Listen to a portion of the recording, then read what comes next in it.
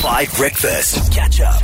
After 8 on a Wednesday, we get into living sustainably. Living sustainably for now and the future on 5 Breakfast. Because I think we all as young people are obsessed with living sustainably, not only because we're trying to make our bank accounts and our financial balances and our money futures be sustainable, but also because we want to live in such a way that preserves and saves the planet kind of from us, or at least from previous generations of people, that is starting to include us. So we're trying to live in a green way and also a financially sustainable way. And that's why on Living Sustainably on Wednesdays, we love to feature incredible people doing amazing work. And that's why I'm so delighted to welcome Jessie Naidu from Clothes to Good. Jessie, good morning. How are you doing this morning?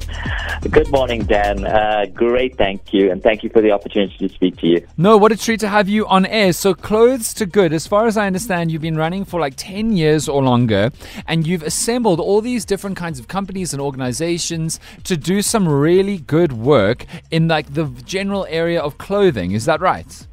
That's correct, Dan. So tell me exactly how Clothes to Good works. So Clothes to Good is a textile recycling company that is creating micro businesses for mothers of children with disabilities, including jobs for people with disabilities, Wow. and at the same time recycling clothes across the country. Yo, that is really cool. Okay, so tell me how like an item of clothing gets from somebody's home and they don't want it anymore all the way through the Clothes to Good process and then out the other side. So because we're a fashion recycler, we're working with the fashion industry. Okay. So it's as simple as people walking into an H&M store and recycling their old clothes. If they have jeans, they can walk into a Levi's store and recycle their own their old jeans as well. Both of them are incentivized as well by the stores. We also have school projects where school students are managing recycling projects to plant trees and make toys for children in low resource centers. Okay. And we have staff, company staff volunteerism programs that do the same. Wow. Okay, so Jessie, once Clothes to Good has these donated clothes, how do they how are the clothes recycled? How they are put back into use, and particularly how do you figure out ways to in that process hire and make work opportunities for people who are otherwise abled? So one of our main purposes is, of course, to make sure that these clothes don't end up in landfill. Sure. So about 40% of the clothes are generally in really good condition, and our micro businesses are empowered by their businesses to resell these clothes in communities, empowering their families, of course, and their families of people with disabilities. Okay.